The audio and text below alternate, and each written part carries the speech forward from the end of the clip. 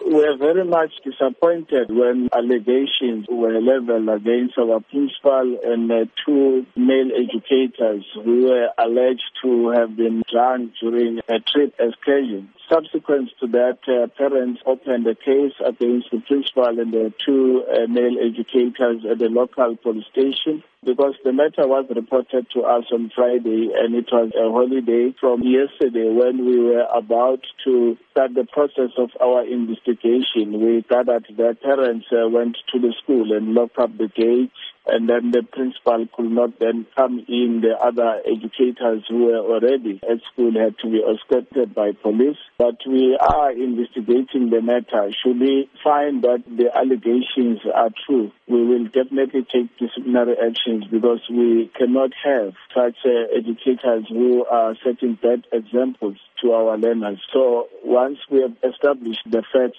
we'll then be able then to come up with a way forward. But we want to emphasize that if this is true, definitely we are going to take disciplinary actions. What support is being offered to the children at the school? Our psychologists are also involved in terms of them getting the statements from the learners, because for now we are not dealing with the fact, but we are dealing with allegations. The second inspector is also dealing with the matter. How concerning is this incident? We are very much disappointed because this is one of our best run schools in terms of results. We've always been making an example of the leadership and management of that school, referring to it when addressing even workshops and other schools to then say they must go to that school to observe some of the best practices.